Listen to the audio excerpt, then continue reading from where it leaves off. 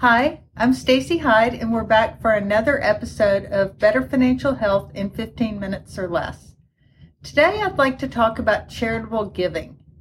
I know lots of people, especially in the Memphis area, give a lot to charities. Memphis is actually known as one of the most charitable areas, especially on a per capita basis of anywhere in the country.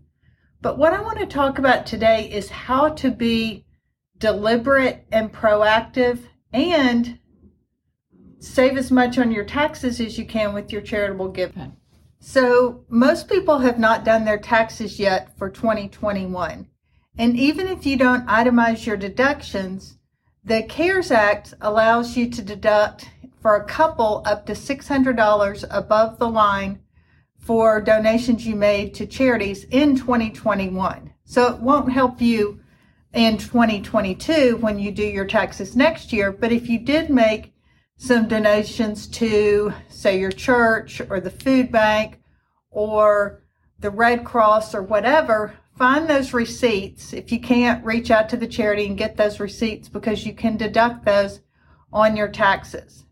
But what I really want to spend some time thinking about, or asking you to think about, is how do you maximize your impact with charitable giving? One thing that you may not realize, if you give $25 here, $25 there, well, that's great. Charities are notorious for, especially the national charities, selling their small donor list. If they don't think that they can get additional ongoing contributions from you, they may sell your information to other charities who may solicit you. That may be why you start getting solicitations from Charity X when you gave to Charity Y a couple of years ago, even if you've never had any contact with the new charity.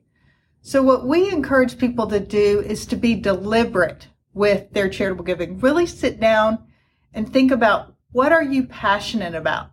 Where do you want to have an impact in your community?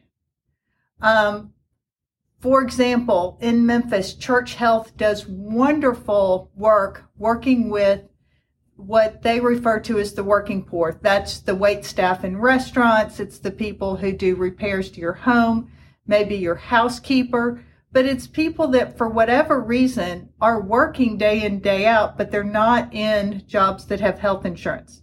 So they are providing that sort of safety net to those people because maybe they make too much money to qualify for health insurance through Medicaid or TennCare and that sort of thing.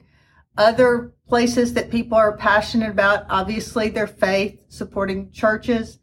Also, St. Jude is a very popular one. The food bank, all sorts of, but get to know the leaders of the organizations that you want to contribute to. Get to know the mission so that you can actually make a difference. The other thing I'd encourage you to do would be to volunteer for these charities that you're passionate about. For example, Arise to Read is trying to bring literacy, increase that in our schools, because what they found is that if kids can't read on grade level by the end of second grade, they really never catch up, because once you're in third grade, it's assumed that you know how to read and everything is building on that. Whereas, so if you can't read by the time you go into third grade, your chances of being incarcerated skyrocket, your chances of dropping out of high school more than double. So there's lots of reasons that that's an important metric. So that's a way, if you can't afford to give a lot of money, that you can give of your time. And there are so many organizations in the Memphis area that are doing good work. And what I'd encourage you to do, rather than give small amounts here, there, and yonder, really think about where you want to have impact, get deeply involved, and then accumulate your contributions to help make a bigger impact. It's also fun to really get to know and see how organizations grow and change based on your contributions. The other thing is, if you are giving significantly, and by significant I mean $1,000 or more to a charity, and maybe you bought some stock during the pandemic because you're like, wow, Apple went on sale, or FedEx, or take your pick of stocks back in March of 2020. A lot of things were way down. And now they've gone up a lot. And you're like, wow, I really didn't mean to have that much invested in that stock or that particular mutual fund. You can actually give appreciated stock to charity, and you get a deduction for the full dollar amount of what it's worth that you're giving away. But yet you avoid all capital gains. Charities don't pay capital gains taxes.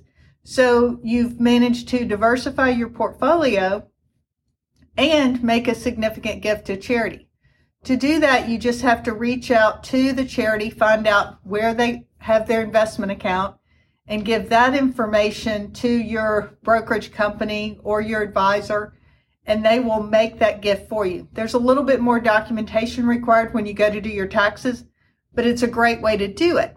And if I've got anybody listening to this that's over 70 and a half, you can actually make a contribution out of your IRA directly to a charity, and it satisfies, if you're over 72, your minimum required distribution that you're required to make each year. And if you're in that income where you're having to pay more for your Medicare premiums because of your income, this money that you give to charity directly from your IRA, so you have to get your IRA provider to actually cut the check to the charity, that money goes to the charity and it never hits your 1040. So there's a line, if you pull out your tax return and look, it shows IRA distributions, and then over in the column it shows taxable amount. So maybe your IRA distributions were $20,000 and you gave $5,000 to charity. Well, the taxable amount would be $15,000. That's a great way to benefit charity and disinherit the IRS at the same time, which is kind of a win-win from my standpoint.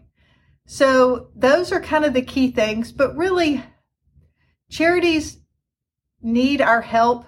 A lot of people are really hurting with the pandemic, the storms, and it's a great way to be very deliberate about your giving and to magnify your impact by really focusing your giving, using appreciated securities, using your required minimum distributions. Thanks so much for tuning in. This has been another episode of Better Financial Health in 15 Minutes or Less.